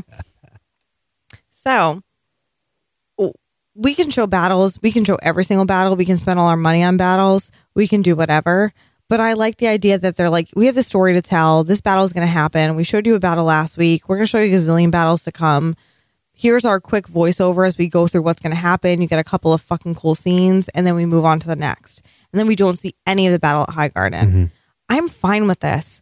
The show's done this before. It doesn't bother me. I think we're going to see plenty of battles over the next 2 seasons that they can't show us everything. They don't have the budget, the people, the time, And and it's that not we like they get haven't- bored. And it's not like they haven't delivered amazing battle sequences before. I'd be bored. I'd be like, oh my God, a battle at the end of every episode. Let's do something different. Let's get the rom-com Jamie and Cersei in there. Just kidding. I'll never say that. So one thing I do want to address, they reminded me in the chat, and I absolutely wanted to talk about this, but this is so important. That what they did to Casterly Rock, which is they dumped all the food. There's no food at Casterly Rock. Okay, they've left them there. They have no fleet to sail back to Dragonstone. This makes me think of the Game of Thrones board game. Okay, Because if you've ever played that game, chat, and listeners who are listening to this tomorrow when it comes on your airwaves, you play that board game. If you do not have enough food to feed your people, you're going to be fucked. So you better get your shit together when you're surrounded by Lannister troops and you're up in Winterfell and you got no food. there you go. So Just saying. my point here is that it's the Unsullied have no food. They have no means of food production. And guess what they're not going to do? They're not going to go ask their neighbors, their Westerostian neighbors that they're there to subjugate, to have some apples and grain. So they're in big trouble. They're on the other side of Westeros in terms of marching. Casterly Rock is in the far west. King's Landing's down in the Blackwater Rush there, so that's on the other side. And of course, Dragonstone's the eastern island off of Westeros. They're so cut off. What are they going to do? Stay at Casterly Rock and starve to death? They got to do something. They got to march somewhere. They're going to have to do something. I think the Unsullied are in trouble. I don't know where they're going to go. They're not going to, if they march across Westeros, they're not going to be met with friendly faces. They're not going to, it's not, you're foreign invaders to these people. Exactly. And their fleet is destroyed, so they can't just. They need food. So this was a brilliant strategy by Jamie. Which you learned from Rob Stark. Yes. You're welcome, Jamie. So, yeah, bad news for Grey Worm and company. Outfoxed, as I like to say. Outfoxed. Did we fight well? Oh, yeah. Back to my best friend, Olenna Tyrell. And Jamie, it's funny that Jamie is showing some modicum of grace to her. He's like, well, it's as good as to be expected. She's an old lady. He's not going to be an asshole. And she's like, well, it was never our forte, which is the reason the showrunners chose not to show the battle. Yeah, because it would have been a bunch of Mace Tyrells being fucking all googly-eyed and getting killed. With their plastic swords. Yeah, like, oh shit, I've never used this thing before. Come on. You all saw Mace Tyrell. No one wants to see this battle. Loras is badass, though. Yeah. But one anyway, guy. Dead now. Casterly Rock isn't worth much to me anymore. Other than childhood memories. But what he does say is fond memories won't keep Cersei on the throne. This is important. Oh, it is. It is, because Jamie is not allowing emotional nonsense to cloud his military judgment here. And I think that's a good point. Fond memories, but it won't keep her on the throne. In other words, the ruthless approach is we had to let it go. It's a great decoy, and he's right. We emptied the larders, burned their fleet. They'll have to abandon their position. And that's when he brings up the Whispering Wood, Robb Stark, and Olenna calls Cersei a monster. When people are living peacefully, do you really think they're going to complain how it came to be? But even before this, the thing that Olenna immediately does is they're talking about Tywin. And Right. Jamie mentions Tywin and certain things. And she basically says, like, well, I'll be able to ask him soon enough. I like that immediately she's like, I know you're going to kill me. And this is all just small talk to get to the main event. Yes. So she keeps saying, how are you going to do it? She asks him twice. Know why? Because from the second he walks in that room, she knows she's going to die, and she is just waiting for her fucking moment to drop her bomb. Indeed. That is all she is doing throughout this entire conversation. When is my moment? She is fantastic, and I love her and miss her already. This is how I felt about Oberyn when he died. Yep. And she's putting treacherous thoughts in Jamie's head. She will be the 100%. end of you. She is a monster. Possibly. She calls him a fool because he loves her. Possibly. If she has driven you this far, she has driven you beyond your own control. She's a disease. I regret my role in spreading it. You will too. Beheading, flaying. Jamie says, I talked her out of all of these. Yeah, this is the second time she asks how she'll die. The first time he doesn't answer. That's when she calls Joffrey a cunt. I'm surprised you did not bring that up because you were very excited about that. It's my favorite. He pours the poison. Will there be pain? No, I made sure of that. Again, that's good. Boom. Downs it. Immediately, like a fucking badass. Like a champ. Love everything about her. Sorry. I've never seen the poison work before. What? No, she says before that, she says, I'd hate to die like your son. Oh, Jesus. And then she describes his death in detail. And then she says, I've never seen the poison work before. She didn't know it was going to be like that. This moment tells Cersei, I want her to know it was me. I have never in my life wanted to stand up and cheer more than in this moment. This final fuck you. You won, you killed me, but at the end of the day, don't worry, I gotcha. In my dying moments, I'm going to go out and let you know that I actually won. Me. Yeah. And it's funny because I thought Jamie's going to stab her, man. Me too. And he storms off. Like, Jamie is going to slit her throat. Jamie should have just been like, hey, Olenna, I get it. You're a badass. You dropped a cool bomb, but let's go ahead and check the scoreboard real quick. Mace Tyrell, dead. Loras Tyrell, dead. Marjorie Tyrell, dead. You, dead. Your house, dead. Your fucking whole country, ours. All the grain, ours. Your castle, ours. So, scoreboard. But you just have to think, like she said, like I know, but I'm just saying. She did awful things, but never as awful as what Cersei would do. And she's at the point where now Marjorie is dead, Loras is dead, Mace is dead. Everyone is dead that she loves. So as she's watching now, the last thing she has, House Tyrell be taken from her, Highgarden be taken from her. You know, that whole time she is sitting up in her little room watching, thinking, when they come to kill me, I can't wait. I cannot wait till my moment where I get to tell them this thing. Because at the end of the day, no matter what, no matter how many battles they won, she still wins. Yeah. She's dying and she wins. She wins the scene. She wins this verbal battle with Jamie. She wins the episode as far as I'm concerned. She is the MVP. We lost her whole line. The Tyrell house is It was gone. already lost once Marjorie and Loras and everybody were dead. Yeah. There was no way it was going to continue on, especially once the Greyjoy fleet went against Yara and Ilaria.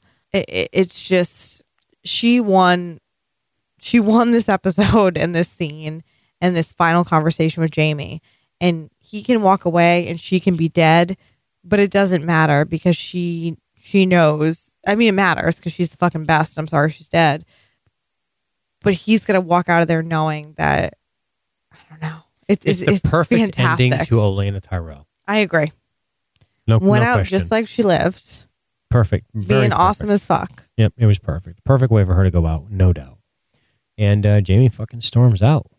Doesn't kill her. Doesn't kill her. I found that impressive. And then boom, the episode ends.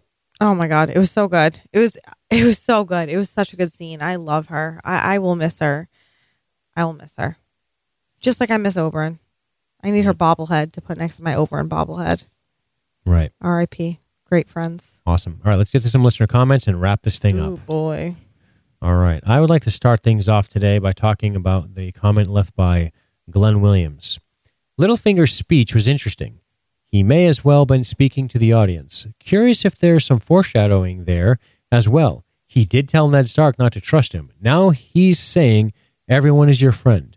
Everyone is your enemy to Sansa. Seems like one of those speeches he'll refer back to when he pulls a double cross.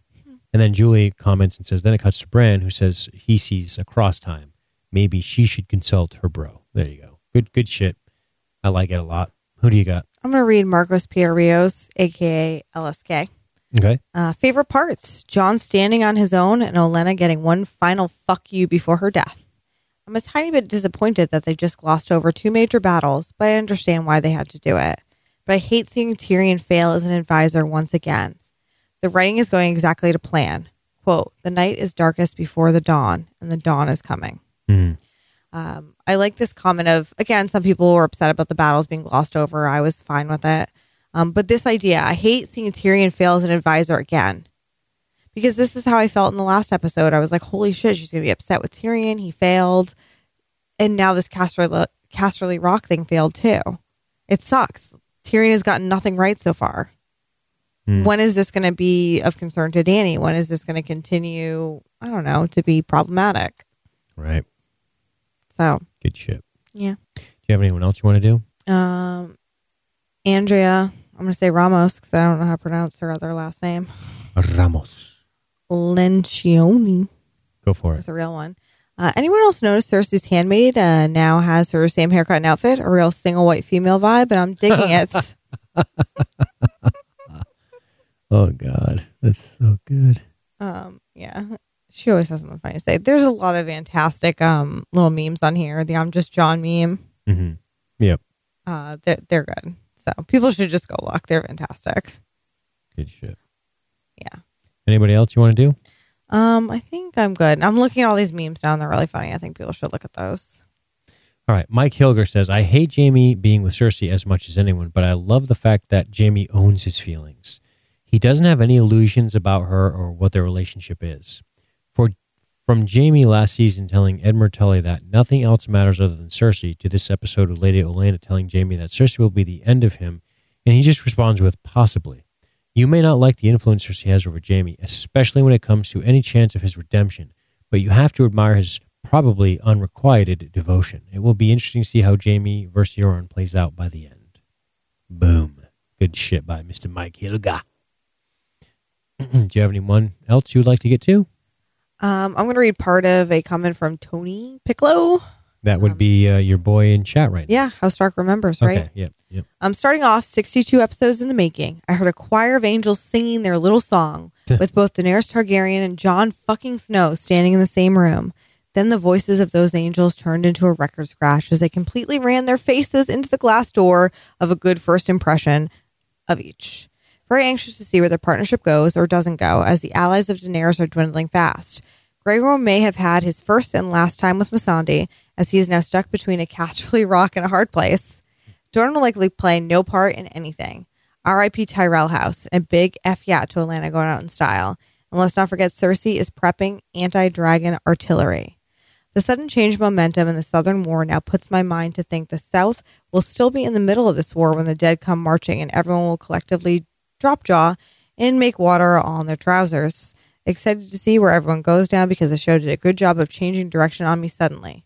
One final thought is that we did not see Arya this episode, but we believe her route to be back to Winterfell. Now that Bran has arrived, it seems the glory of House Stark will band back together. As Arya says, and as my name has always implied, House Stark remembers. Boom. Good That shit. was a fantastic comment. I got one more I want to read just because it's funny, and it's All from right. John Marginson, who I share a lot of his sentiments, because I'm going to skip right to where he says, I'm reprehensibly pro-Lannister right now, and I don't even know who I am anymore. The whole time Cersei was monologuing about what she was going to do to the Sand Snakes, I was nodding fiercely in agreement. Cersei says, first, I was going to have Gregor crush your skull. Me, holy shit, fucking awesome idea, Cersei, super poetic. Maybe we could crush all their heads. So then I decided to poison you with the same poison you used on Marcella. Oh, bravo, Cersei, great call. And Qyburn, you old sod, what flair. Seriously, can you see my enthusiasm as a worst fucking story was mercifully ended?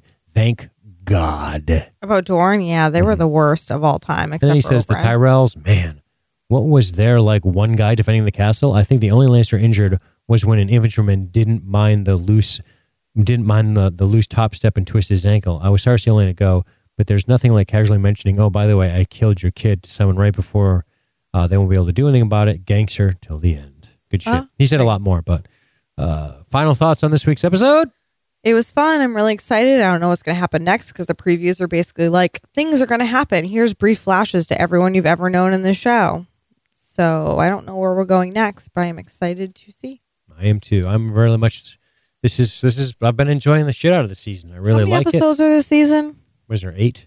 All right. I think. I feel Is upset it about 8 and that. 6 or We're 8 too and 7 close. or already 7 to and the 6? end. Fuck, I should know this. If there's only 7 episodes, I'm going to kill myself right now. I 8. can't I live don't- whatever. through that. But yeah, nothing special to add that has not already been discussed. Other than I really appreciate seeing this. I appreciate seeing these tactical maneuvers. I like this. I like seeing that it takes more than overwhelming force to win. You have to be slick with the way you maneuver your army, and I just think that's cool. I like that. I like that it gives some kind of respect to the idea of the importance of outmaneuvering somebody in warfare. That's just slick to me. I really like it. And I too, Mr. John Marginson, was shameful at how excited I was for Jamie's follow cam as he was walking through his victorious castle that he took of Highgarden. So I'm sorry. I did. Dean's really into Jamie. I was like, God, that's awesome. That was fucking awesome. Real weird. But anyway, I guess we're going to say goodbye. Next week, we're going to be recording on Tuesday again. Sorry, guys, who don't like the Tuesday recordings, but it's happening. That's what we do. And it makes me have to wait because I don't listen to any Game of Thrones podcasts until after we record because invariably you'll be influenced, right? Yeah. So I wait, and you're making me behind on my Game of Thrones podcast. I know, but sometimes we do it on Monday and sometimes we do it on Tuesday. That's just how we've got to live our lives. It's true. All right, well, just don't make it any later because if you do, I'll send you to bed and make you take a bath. Oh my God, forever now. Forever and ever. All right, we are going to get out of here. You guys have a wonderful night. We'll see you next week. Goodbye. All right, ladies and gentlemen, thanks for checking out LSG Media's coverage of A Game of Thrones. Make sure you check us out on the web at libertystreetgeek.net. That's libertystreetgeek.net, where you can see other shows we have like The Walking Dead and the Science Fiction Film Podcast. All right, folks, we will catch you next week. Have a good one.